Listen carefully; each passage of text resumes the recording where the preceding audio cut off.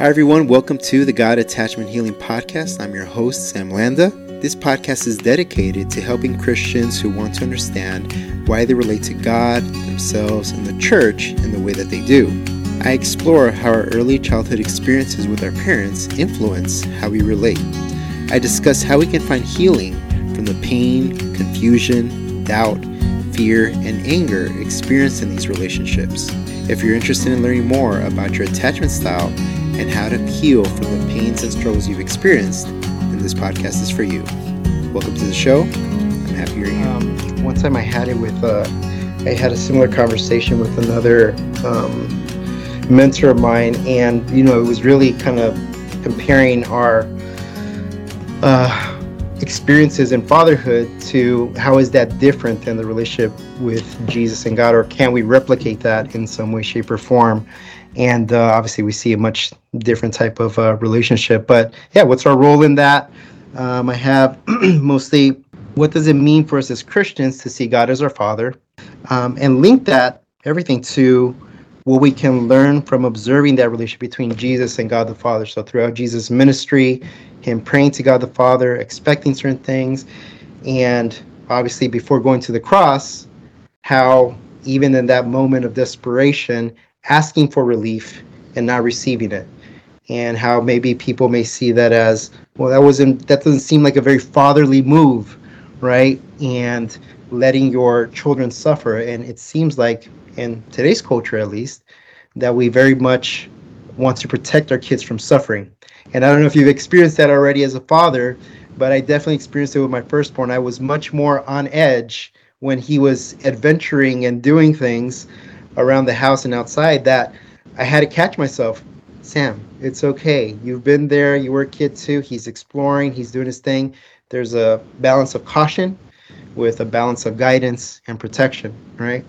So essentially, we'll get into all of that and what that means in this relationship. But just for those of you who are just tuning in to the podcast, is God Attachment Healing. And I have my good friend, Dr. Josh Waltman, who I've known for years, and we've worked together, and he's just been a really, really cool friend, smart guy, one of the smartest guys I know. That's why I surround myself with him. So Josh, welcome to the show, buddy. I appreciate having you on. Always a pleasure, Sam. Good to be with you and good to have this conversation. Excited to be a part of this. Yeah, absolutely. So what we're going to talk about today is the relationship between Jesus and God the Father, and what can we as Christians learn from that relationship. There's so much to unpack. I know we can go in many different directions. Anytime Josh and I have a conversation, we just go where the conversation leads us, and it's always good. So we'll see how that works out for us here. So Josh is a father of one, soon to be two, coming up in April. And well, Sam, we are pro-life in our family, so I'm a father of two already. That's true. Good point. Absolutely. I'm going to be that guy. We want to clarify that for sure. Thank you for that. That's good stuff. So now a father of two. And so Josh, just from a human, a male father experience, just what are some lessons that you've learned being a dad, or daddy or dada, whatever your son calls you? Oh, goodness. Yeah, I feel like I learn a new lesson every day, and they all have to do with learning to have patience and have more to do with exposing my own deficiencies than anything else. But, a piece of advice I got when I first got married that has rung true throughout the years and even into fatherhood has been, once you get married, the nature of the relationship is such that you learn first and foremost how selfish you are, and how you need to learn to be more selfless and giving and generous and so forth. And my wife would say that I still have a long ways to go on that front. But almost as you jump into fatherhood, that whole motif, that whole theme of needing to be selfless and needing to take care of another and to serve someone else, that motif intensifies. And so as soon as you get the marriage, you feel like the marriage is going well and going strong. You feel like, okay, I've learned a whole lot about me and my need to, serve another person. Once you start to have kids, you realize, oh my goodness, I need to sacrifice self even more in service of someone else. And so, I think a lot of the things that I have learned, I've only been a father here for the last 3 years. A lot of the things that I have learned has been things that I probably would have told you that I understood these concepts prior to being a father, but I did not understand them experientially in the same way that I understand them now. And that's been a good sanctifying process from start to finish. Mm-hmm, mm-hmm. Yeah, absolutely. And when you mentioned about that sacrifice going to a different level with a child, I think one of the things that shoots out at me from that is that in marriage, we both give to each other, right? So the love builds on the giving of each other, and it encourages us, it energizes us to give more. But what's interesting with children is that they can't give you back, right? They don't give us back anything for the first, number of years. And then as they turn 2 and 3 and 4, now they're able to say, hey, Dad, I love you. And they come and give us these random hugs, and they do all these things that, in that sense, that's them giving back to us. But, to your point earlier, where we were talking about like infancy and baby stage, like they're not giving, and you still love them, right? We love because we give to them. And it's I think that was one of the most important lessons that I learned, is that when you love someone, you give. And true love, I guess we could talk about, the agape love is giving without that expectation in return. And I wonder if there's any connection to, how much God loves us. So when we pray to God, our Father, right, it's kind of that idea, like, what can we give to God that is going to pay back his love for us, and it's one of those things that we can't, right? So I wonder what are some insights, I guess, from the idea that what God calls for us to do is to carry our cross daily and to follow him, right? And even that, I feel, is not enough for what he's done for us. That's right. All great points, Sam. I think there's a little bit to this here. I think certainly God puts together the family as an institution to help us understand the relationship between us and him in a greater way. And so, very much so, these sort of built-in lessons, life lessons, impulses and things that we have is intended for us to try to understand our relationship with him better. But there's even a limitation there, and you really tapped into that here. As a dad to Jack and Barry, my son's names, I have certain expectations, and dare I even say conditions that I expect as part of this relationship. But I'm going to love within those relationships. I'm going to love very imperfectly as their father, and so that imperfection, even with those conditions attached, that imperfection is gonna keep them. It's gonna keep us from thinking of the relationship between human father and human son as an exact representation of what we have with our heavenly Father, and so he loves us perfectly. And he loves us without, despite, because we're a part of his family, because we're adopted sons in Christ, because of what Jesus has done. He loves us no matter what we do. And so it's because of Christ, and it's not based on anything that we've done that had given us that status. It was what Jesus had done for us on our behalf.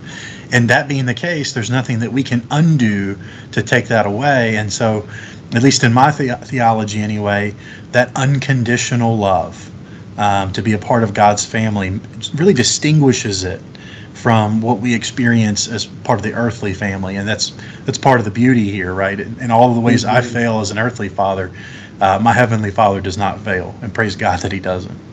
Yeah, that's so true. And I think even now, as fathers, we turn to him even more because we realize that imperfection. You mentioned patience. I mean, patience, I think, for most parents, especially in those early years when they're developing their minds and they're learning about their little world and everything, it's hard. And this is just toddler stage, right? We Right. haven't even touched preteen and teen years. I used to work at a Christian school, and we had K to 12, and man, those stages, like, you see the difference, and every parent faced a different challenge. And yeah, so it's not only, to your point about how God loves us perfectly, it's also he loves us perfectly in each of these different stages of life.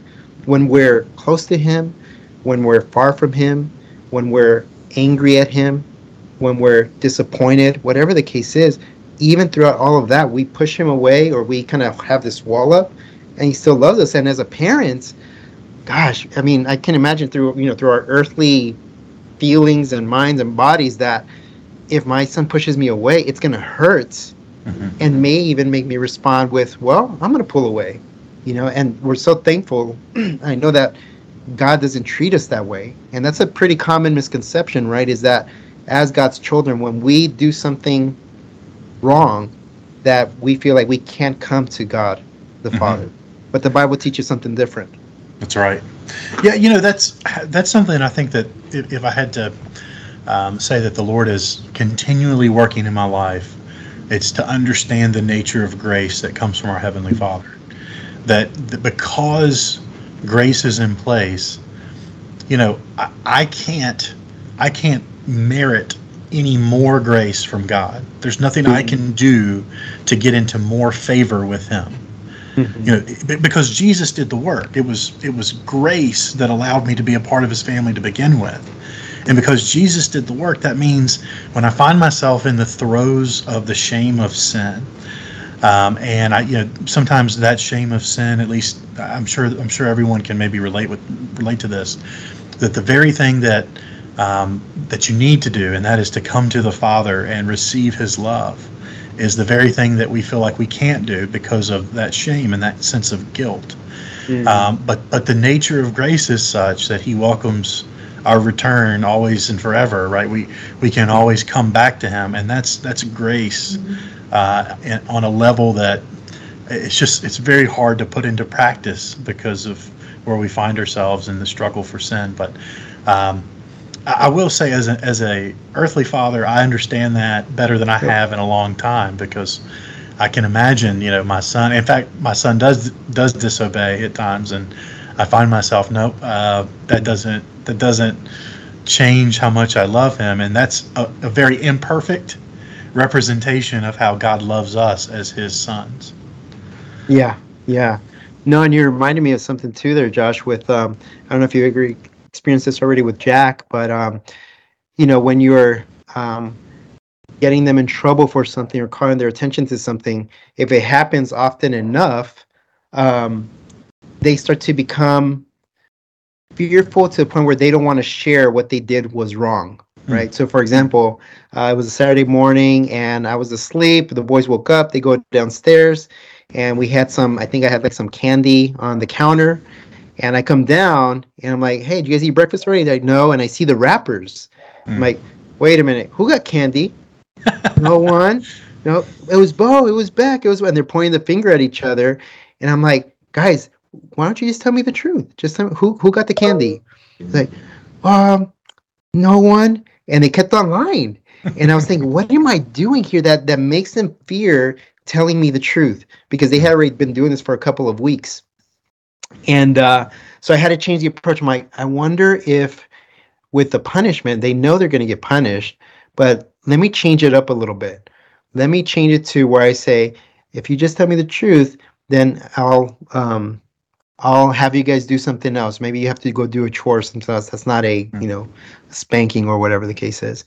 And I said, okay, Daddy, it was me. I'm sorry. So now I did that for a couple of weeks. And now if I ask, different tone, different approach, they'll say, I'm sorry, Daddy, it was me. And they'll tell me about it. And I was just thinking about it, like, that there's so much fear of punishment from us. And, I don't know if you experienced this. I grew up Baptist. I think you grew up Baptist too, right? I did, yes. So there was that approach of fear-based, where if I mess up, I can't come to God, or I don't want to tell him the truth, even though he knows it, right? And it wasn't until I came here to Liberty where I started interacting with other students, and they took a much more grace approach with that, which at first I didn't like. I felt like there was being light on sin. But as I started to understand it more and more, I was like, no, it's not being light on sin. It's looking at my sin from the perspective of Christ and what he's done for that sin. And that just changed my whole perspective on everything. And we see this, right, in the relationship that God has with us and with the Israelites. I mean, we go Old Testament, same thing, this patience, this forgiveness, this restoration. I mean, there's so much that we can talk about, just that aspect of him being a present father in our lives. But talking about his grace, how does that work? How does that work for us who maybe grew up in a more conservative or strict upbringing, for us to understand? Because I think a lot of our audience may feel that if they grew up in a strict upbringing, they don't understand grace as well, or it's a foreign concept, or seen as permissiveness of sin. How do we make sense of it? Wow, big questions there. Yeah, I think part of what we're tapping into. I'm going to back into that question a little bit. The way that you changed up the way that you were enacting discipline with your kids there speaks to a great responsibility that we have as fathers, in that what our kids see in our relationship with them will be the framework in which they understand the relationship with their Heavenly Father. I mean, like it or not, right? And even with all of our imperfections, and we most certainly will have those, that becomes their framework for understanding something like grace or understanding something like law. And so I think you're right in that when we perceive that there's a need to take a step back and maybe approach something like discipline in a different way, that's a very healthy thing to do, because we're trying to proactively, sort of steward that responsibility in setting up that framework in a healthy way. And I think that's a great thing. So all of that speaks to, if you grow up in a certain philosophy of discipline, or the home and so forth, that's going to create a context for you. That's going to create maybe a default response even to the gospel, let's say, and how you feel about something like grace, or how you feel about something like, the law being enacted and enforced. I can think of, for instance, my wife and I grew up in a somewhat, similar area, but with a little bit different parenting styles. And so she grew up in a home life that was a little bit more focused on, what you're talking about with grace, and so it's a little bit more difficult for her at times to understand, hey, no, we still need to enforce law, because you can't understand grace without understanding law. And so on the flip side of that, there are times when I find myself having to, because of my upbringing, say, nope, I need to focus a little bit more on grace here. So I think, as far as how do we get to that point of accepting grace as sort of normal and default, I think that comes from a long period of reflection and understanding on the gospel itself. We're all called to be preachers of the word, if nothing else, to ourselves. And I think that, as we reflect on how the gospel permeates every area of our life, including our parenting, what we come to the conclusion is that God has shown us so much grace, but within the context of our own guilt. And so we've talked about this before, that, demonstrating the love of God, or the goodness of gospel, the good news, only comes after someone understands how bad their sin is within the context of the law. So you can't get someone saved, as the old saying goes, without getting them lost. So I think, from a parenting standpoint, I do think it's important to create those structures of what's acceptable and what's not acceptable, and trying to hold, our kids responsible for meeting those expectations. But I think once they understand that, and they understand, no, I have in fact been in error here, if they're coming to us with a sense of, dare I say the word, repentance, if they're coming to us, as Jesus said, blessed are the poor in spirit. If they're coming to us with a sense of, I recognize that I've done wrong and I need help and forgiveness, then we should be quick to give that grace, because that grace has been given to us.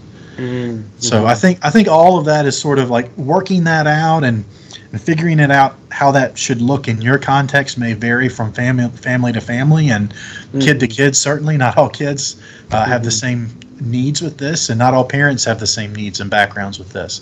But I think that's where the gospel, we have to let the Holy Spirit do the work of letting the gospel permeate within our own minds, hearts, and spirits. Right. Yeah. No, it's really good, Josh. Really good.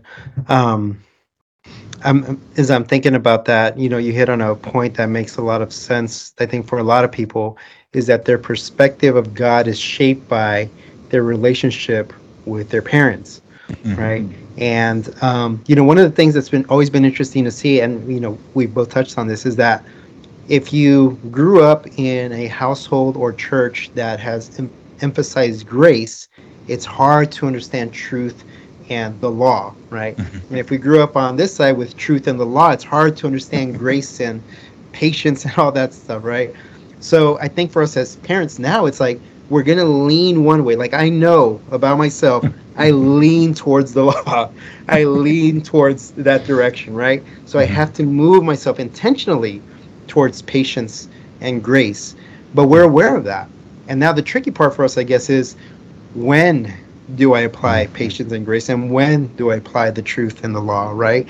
And that's the interplay that we have with those two very real concepts. And God does this perfectly with us, right? And I think that's one of the things that's been so helpful, as you talk about the gospel, that God does this perfectly with us. Even if it doesn't feel like he's being gracious, he's doing it perfectly, So if we can transfer that over to the relationship between Jesus, the Son, and God, the Father, right? What are some characteristics that differentiate that relationship from us as parents to our children, or our parents to us, right? What's unique about that relationship? Meaning what's the differences? Is that what kind of word? Okay. Oh goodness. Okay, so we're gonna get into some heavy-handed theology here. I apologize. I love it. You know it. All right. So here's what I'd say. Look, kind of to get to that point, we have to open up Pandora's box. That is, theologically speaking, the Trinity. Okay. Yeah. Okay. So here's what I would say is that the love of God fundamentally exists within the three persons of the Godhead.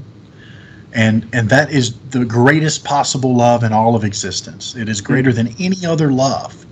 It's love that is perfectly self-giving and selfless and self-loving, and there's a mutual indwelling and a spiritual intimacy that is beyond anything else that we can even fathom between the different persons of the Godhead. And that exists into eternity past and into eternity future.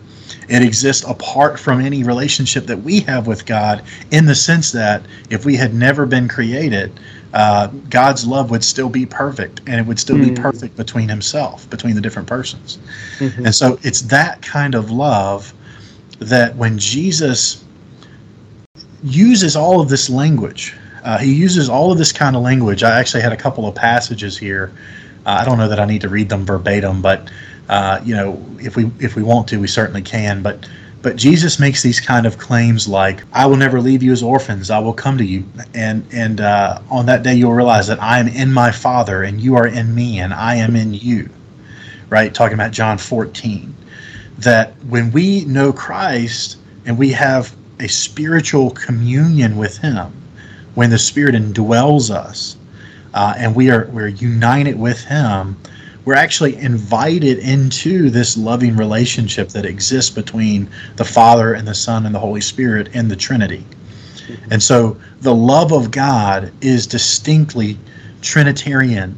It is the love of three persons between themselves for all time and in perfect harmony. And so we experience all of the good things in life that we talk about, goodness and love and virtue and the perfection of all these things, we experience that by virtue of our connection to Christ that gives us access to the love of the Father. So, I think anything that is good, anything that is good comes from God. And what we mean by that is He is the very source of all perfect love. He is the very source of all perfect goodness. And we're connected into that by virtue of Jesus. And so, the dissimilarities have to do with the fact that we're limited by our finitude, the fact that we're just created beings. And yes, we're made in the image of God, but and praise God that we are. That's what gives us the capability to love, right? Is the very fact that we were made in the image of God. But all of those things that we experience are not anywhere close to the perfect characteristics that exist within God Himself. And in all of the ways that we fail and sin, God has none of those. So, I think fundamentally, theologically here, that's a major difference. I mean, I guess for your listeners, think about the most loving moment you've ever had. Maybe it was at your wedding day. Maybe it was the birth of your son, firstborn, or something like that, or an engagement, right? Whatever that looks like, the most impactful, powerful moment when you felt like you experienced love in its most authentic form. Okay, that pales in comparison to the love that exists in God and that we, in fact, are grafted into in Christ. So all of the perfections are in Him, and we just experience it. I'm not going to say secondarily, but we experience it by virtue of our connection to Him. Wow, that's great. Very deep. Good stuff. Yeah. So sorry to do that, but I'll take a sweet tea here. That's going to give me the theology juice. Yeah. It's so good. I like that you brought up I do like that you did bring up the Trinity, because there's no way, it's almost impossible to talk about the love of God as a Father without addressing it, because you do need to make that distinction between Jesus the Son and God the Father. And one of the passages that I wanted to also discuss was Jesus praying on the Mount of Olives, because one of and I'm sure you've seen this, pastoring and, just ministering to people, is that you'll have people who say, and again, this goes back to God attachment, which is the attachment style that we develop based on our relationship with our parents. They kind of set the stage for how we're going to relate to God in the future, right? Interestingly, there's a lot of research that shows that those who grew up without Christian homes, not in Christian homes, when they come to know Christ, they have what's called a compensation model, which means that whatever they lacked in their childhood, God compensates for all of that lack. So they come to know Christ and like, man, Jesus is the greatest. He's really shown me grace. He's shown me love, which they experience in that transformation, right? And with those who do grow up in the church, they develop what's called the correspondence model, which is that the way that their parents related to them is what corresponds with how they relate to God, which can be good or bad. Because people who grew up in church, they may have Christian parents or parents who go to church, but aren't living in a way that is honoring to God. So they'll carry that to their relationship with God. If it's passive, they're going to be passive in their faith. If it's active, then they're going to be active in their faith. So it's really cool, interesting seeing that dynamic there.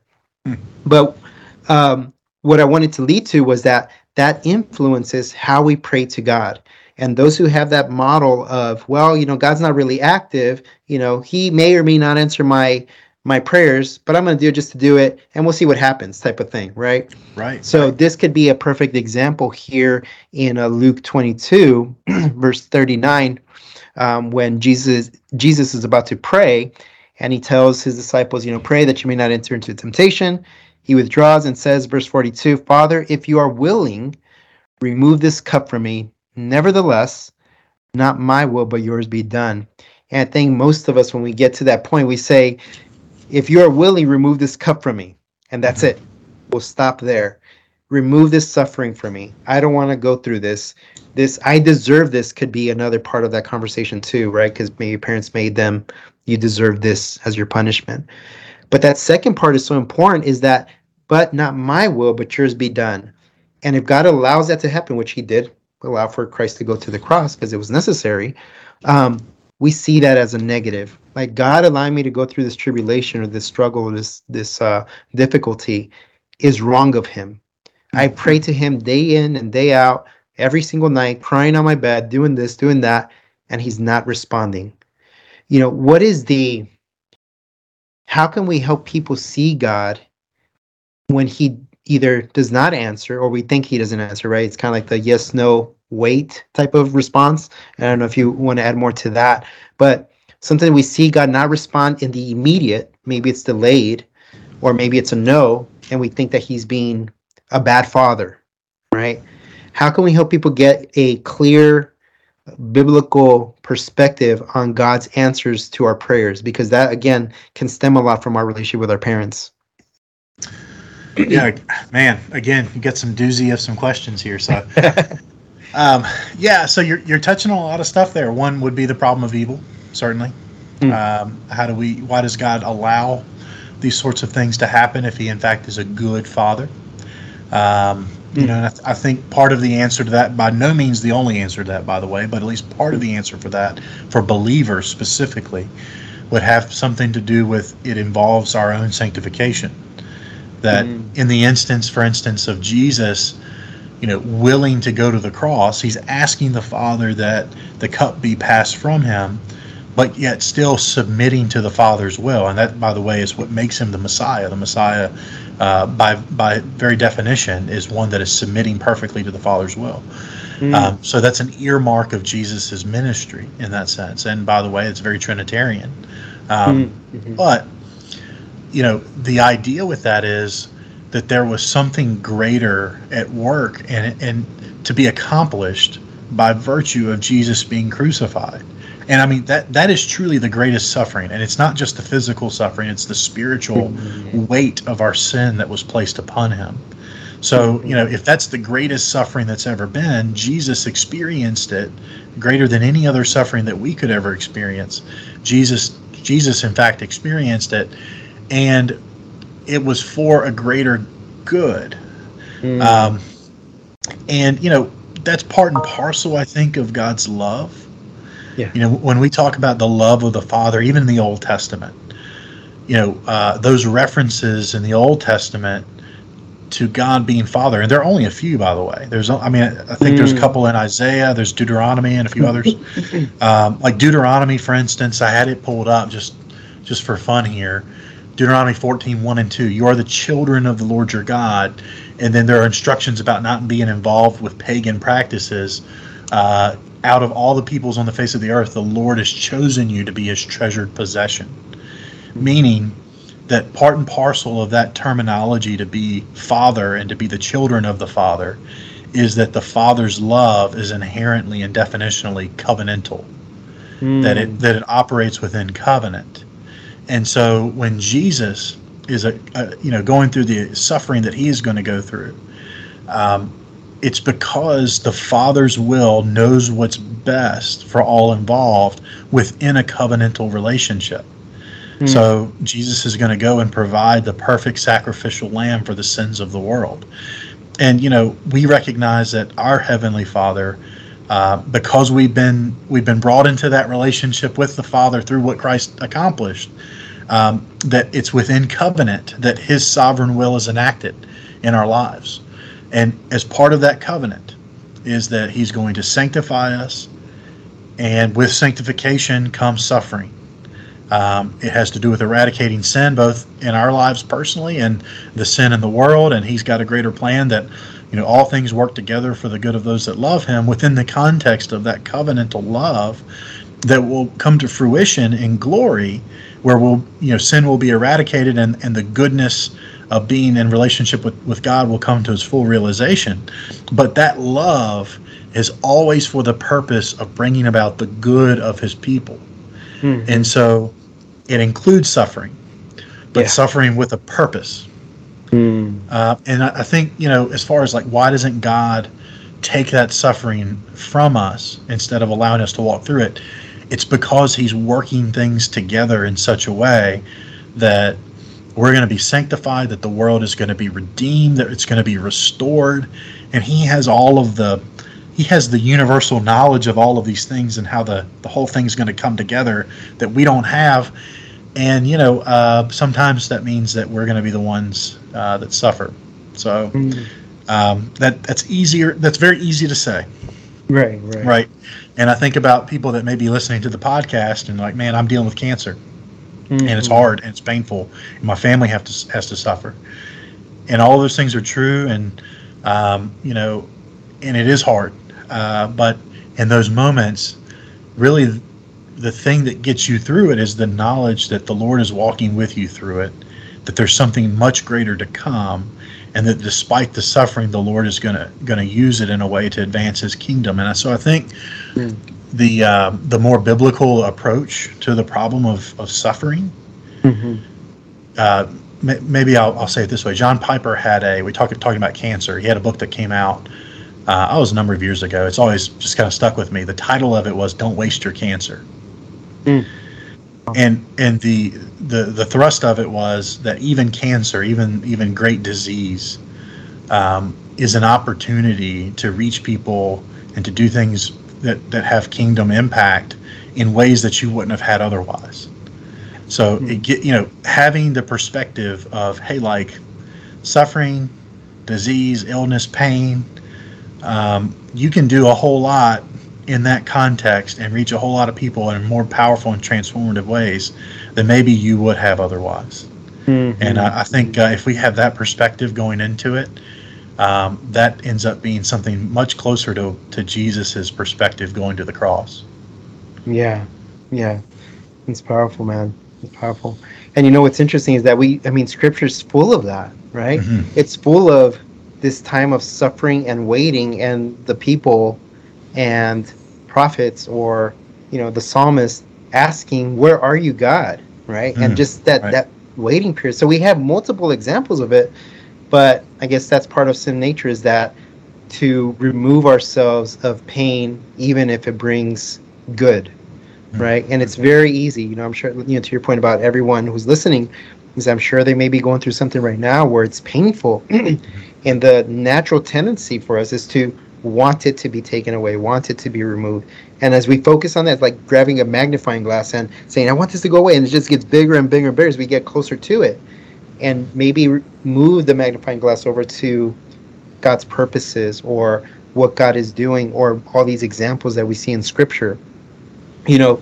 One of the things that came up as a question for me, Josh, was how the pursuit, as a parent, my job and our job is not really, or is not, to make our children happy.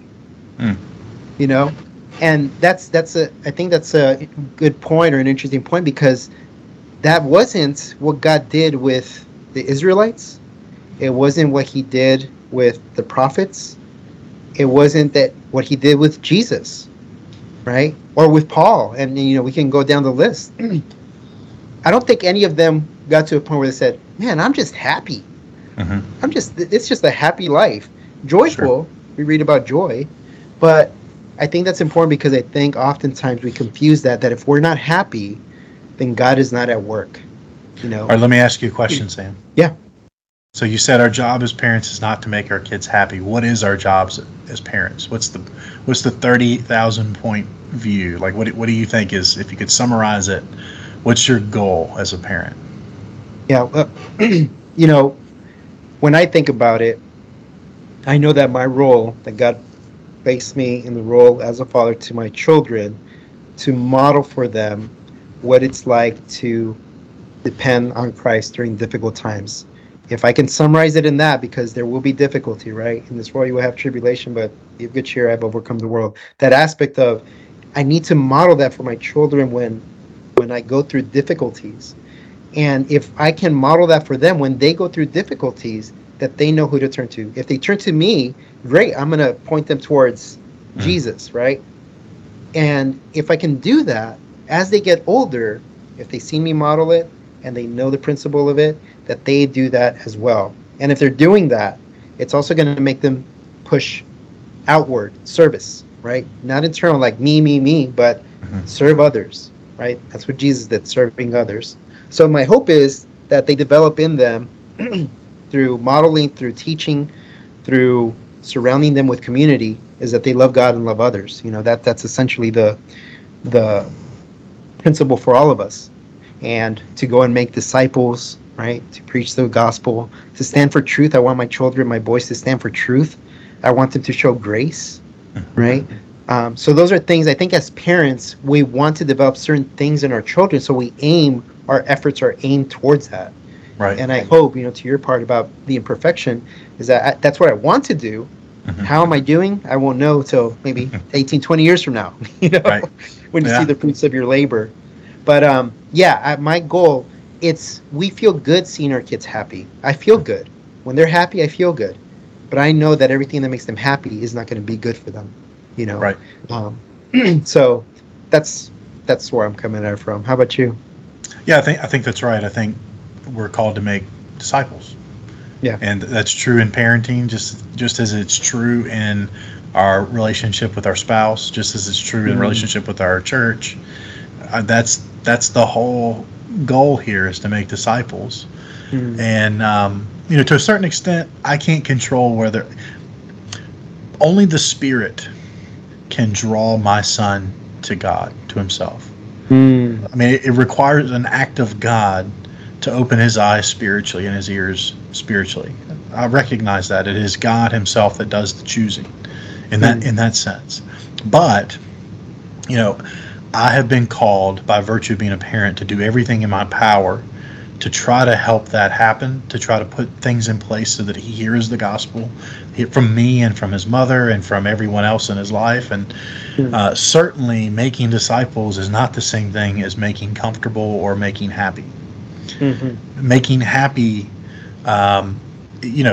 hopefully there is happiness. I'm not detracting from that, but that's just not the same goal as making disciples. And so that being like the antidote to not the antidote, the antithesis to holiness, right? The pursuit of happiness destroys the pursuit of holiness. Sure. Right? Because if I'm seeking to be happy, then I'm just going to look for that next hit. Holiness, as we see in Scripture, I don't see those. It's just one person, one mission, one cross that what the Lord calls to carry our cross daily. That's the mission. And if you're looking for happy, you need to look for something outside of that, because that could get boring, right? And that's where people start to phase out, well, this is not exciting for me anymore. I don't want this anymore. It doesn't make me happy. Whether it be that, relationship with God, marriage, children, pursuit of something else, it doesn't make me happy anymore. So we choose something else. But I actually don't know, come to think of it, because you and I have been talking about the happiness sort of the happiness pursuit thing for a long time, off camera, out of the podcast here, but I don't even know what that means anymore. I'm pretty convinced that happiness is such a moving target, and I don't even. How would you even know if you were happy? Is it a biochemical reaction in your brain that's giving you a high? I don't even know what that means exactly. No, you're right. That's a good point. Everything is being changed. The definite, and I think that's what it is. That if we look at the world, they could say that they're happy and doing drugs, or having all these copious amounts of sex or drinking or whatever the case is, right? That makes them happy, but that's temporary satisfaction. Well, those are certainly great examples, but probably just as good examples would be the 35-year-old that has fell into their dream job and now they're happy, or the 45-year-old that's built their dream house, or hey, I'm a family member and I've finally gotten my 3 kids and a dog, and I'm very happy with my life. That's true. It doesn't look the same. yeah, that's true. And all of those things, minus the drugs and the illicit fornication and whatnot, all of those things could be very good things, but I'm not so sure. I'm not so sure that that's the same goal as being a disciple. because Mhm. a disciple means that your priorities are kingdom centered. And praise God if he provides some of those other things. But if I think about, for instance, there's a missionary from the writings of Jonathan Edwards. Missionary's name was David Brainerd. If anybody has any interest in looking up David Brainerd, I think you'd be fascinated. David Brainerd spent his entire ministry with the Native American tribes in post-colonial America. He was a doctor, no? I'm not sure if he was a doctor. I'm actually Oh. not sure. I don't know if I've seen that particular detail, but so far as we know, he had very, very few converts, and in fact spent quite a bit, at least of the last days of his life, in great sickness and illness. He spent some time with Jonathan Edwards, and Edwards was so impressed with him that he wrote his sort of biography. But that's a man who saw no real fruit from his ministry, at least not in his own time. That's a man who had great physical pain and suffering. That's a man who, got no accolades during his life from anyone, really, except for maybe Jonathan. But, the Lord ultimately used his story to encourage missionaries the world over for the last few hundred years. But still, but my point is, he was perfectly content in the will of God, and that's part of his testimony. Is he had plenty of moments where he felt discouraged, but that was a man who found joy ultimately in the purposes that God had for him, even when everything else was going wrong. And so that looks very different than an American dream approach to Christianity. Mm-hmm. Mm-hmm. Yeah. And I know we both probably see this in the church, in modern church today, where the emphasis is that, right? The emphasis is happiness over holiness. And I remember reading about an interview about a counselor who a Christian guy came to him and said, "Hey, I've been depressed, I've been feeling anxious, and I just want to be happy." He tells the counselor, and he's a Christian counselor. And he says, "Okay, so is that your goal? Is that your reason for coming to counseling?" And he says, "Yeah, I just want to be happy again. I want to know what it feels like again. Everything around me is crumbling. I just want to be happy." He says, "Okay, well, why don't you go on a cruise, 5-7 day cruise, to make sure you take a lot of money. You're going to buy a lot of drinks, meet a lot of women. You're going to have fun. Go out there, enjoy that cruise, and when you come back, try to plan another trip." And he keeps on going on this rant about what he should do for trips and all this stuff. And the client looks at him and says, "Wait, aren't you a Christian counselor?" "Yeah." And he's like, "Then why are you telling me to plan this trip? And it doesn't even sound like it's biblical." He says, Right. "Well, you said you wanted to be happy." And he says, "Okay." So happiness is seeking those things that make you feel good temporarily. But if you were to say, "I want to be holy," then that's a different response. Sure. And God calls us to holiness. And here's what it looks like: carrying our cross daily and following him. And what does that look like? And then they go into the details of that. But it taught me an important lesson about that idea of happiness, is that I think when we are not happy, we think that something is wrong in our relationship with God. Same way children do with their parents, right? Teenagers, they're not happy, so they're angry at their parents. Right. My parents don't love me, they hate me, right? And we kind of carry that on in our relationship with God, is if I'm not happy, God is not doing what he's supposed to be doing as a parent. Sure. And reconciling those two ideas is hard because we don't have a good understanding of what you mentioned, God working everything else in the background. Sure. Yeah, I think that's right. And now that's not to say that we don't find contentedness in being in Christ, that we don't have a grounding that allows us to feel. I mean, really, it's freeing. It's freeing to know that I'm in Jesus. My eternity is secured.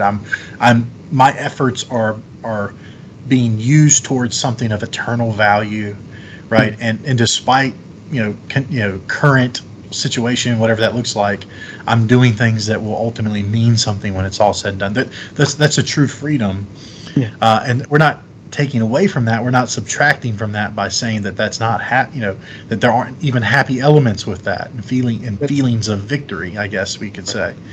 But again, it's a difference of goal.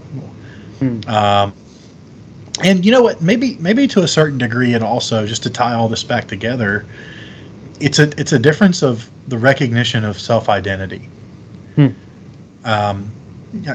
kind of has been some conversation around the School of Divinity this week. Chad Thornhill and others have been talking about this idea that the love of God, the love of God the Father for us, grounds our identity in Him. That is in a way that is extremely countercultural right now. So, if someone were to say, "Who am I?" A Christian should say, "I am a child of God. That is who I am fundamentally, and my identity of myself.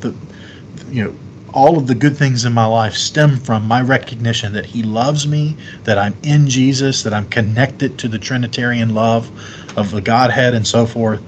Like all of the sanctification that goes on in my life, all of these things are pointed towards something greater. But the world's sort of counter to that and perversion of that, I don't know if you've heard the term here recently, expressive individualism. Does that mean anything to you? It's this. It's the academic nomenclature to refer to this concept in the culture that just be yourself.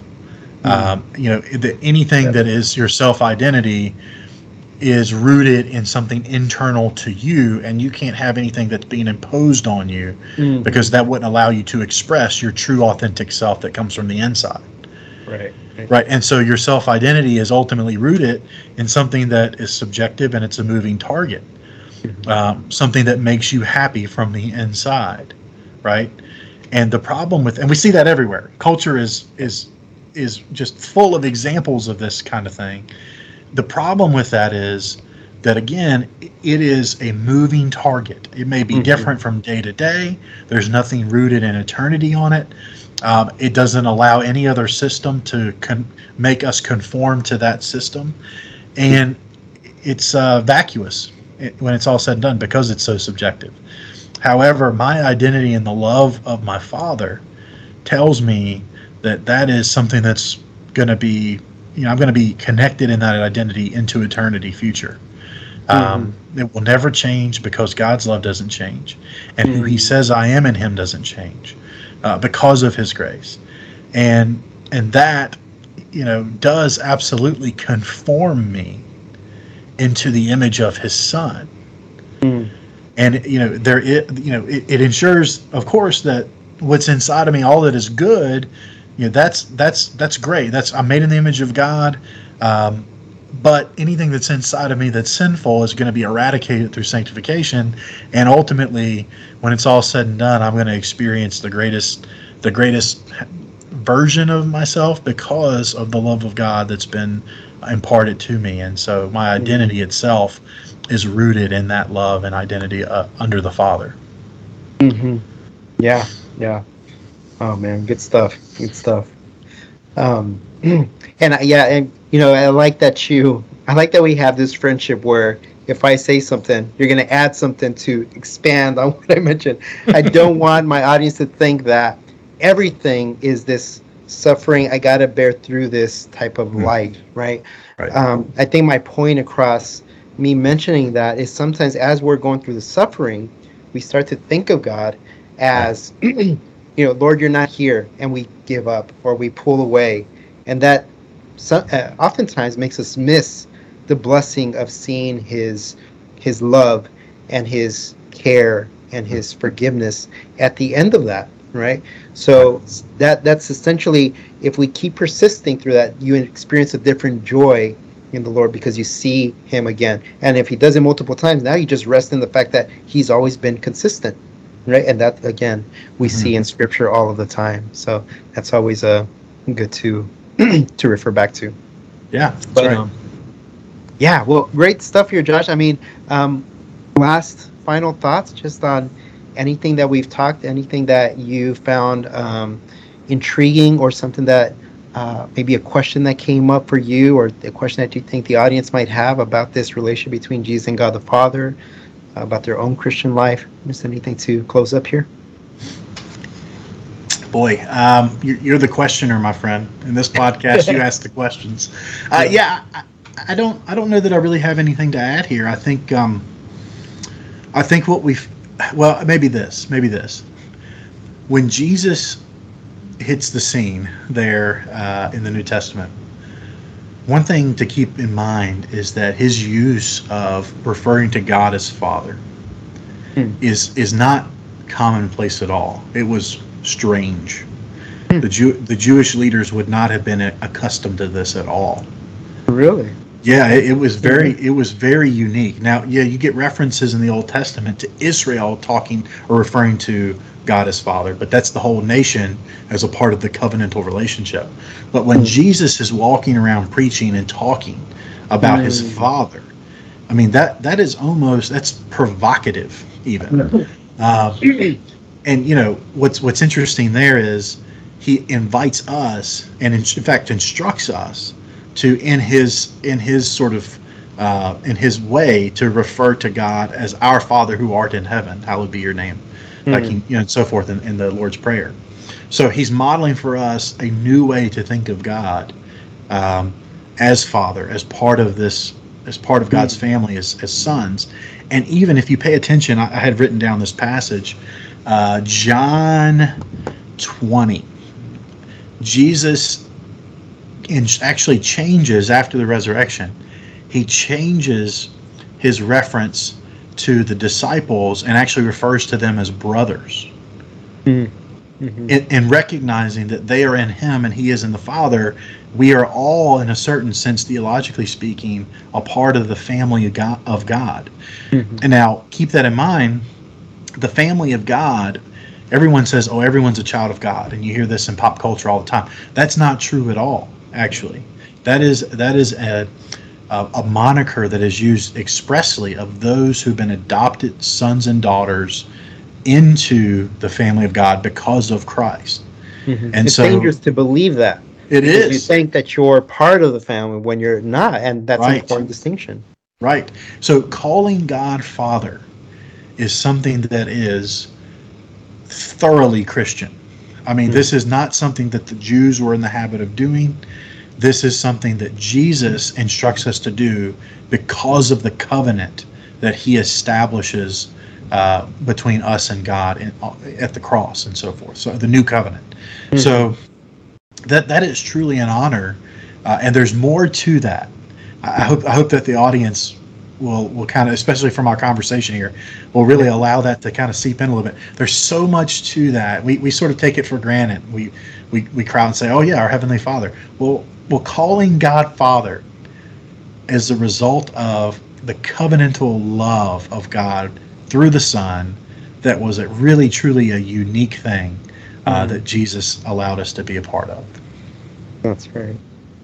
Awesome. I'm glad you addressed that. That was good. Really good. Yes, sir. Wow. Well, Josh, I have one more question for you. Okay. This is more of a fun one.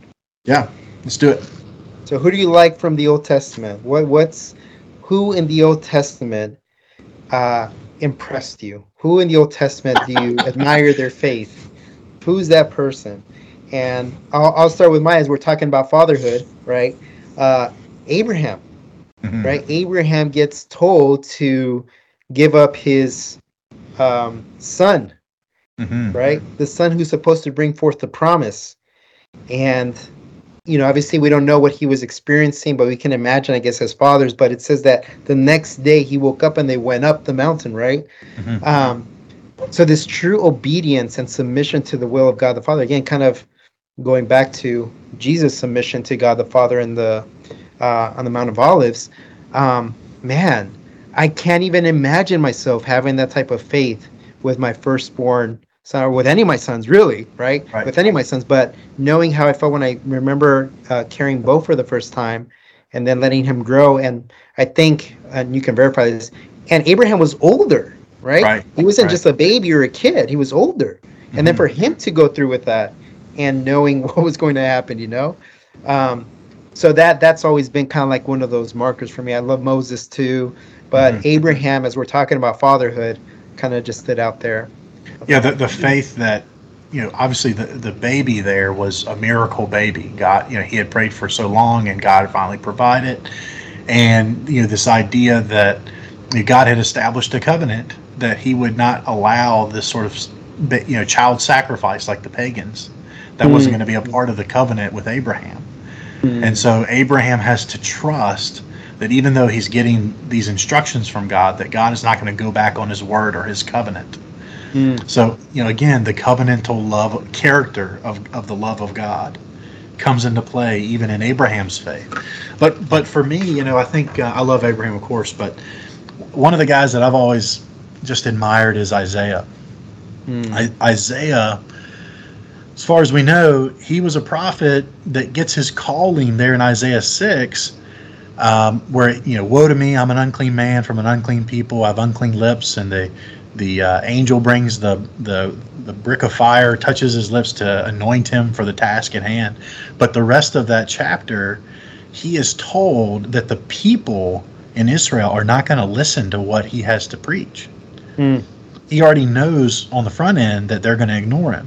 And yet, he spends the rest of his life doing everything that he can to preach the truth of God to people with callous hearts, and trying to, in obedience to what he's been called to do. Even to the point, there are, this is not prescriptive, but Right. there's even the story that Isaiah preached, on the sidewalks naked just to get people's attention. I don't recommend that for Sunday morning worship anytime, but yeah, just that level of commitment to what God had told you to do, knowing full well that he would not see the fruits of his efforts in his lifetime. That's true faith. That's true obedience. And you talk about suffering. I mean, that man ultimately suffered a tragic end in martyrdom. So I think I admire him quite a bit there. Yeah. Hey, that just reminded me of Noah, building the ark, never seeing rain, and doing that for 100, 120 years, something like that. That's right. Again, just the patience and the waiting on God. We live in a immediate satisfaction world that if we don't get what we want within minutes, then something's off or someone's wrong or something like that. And I think we carry that over to our relationship with God.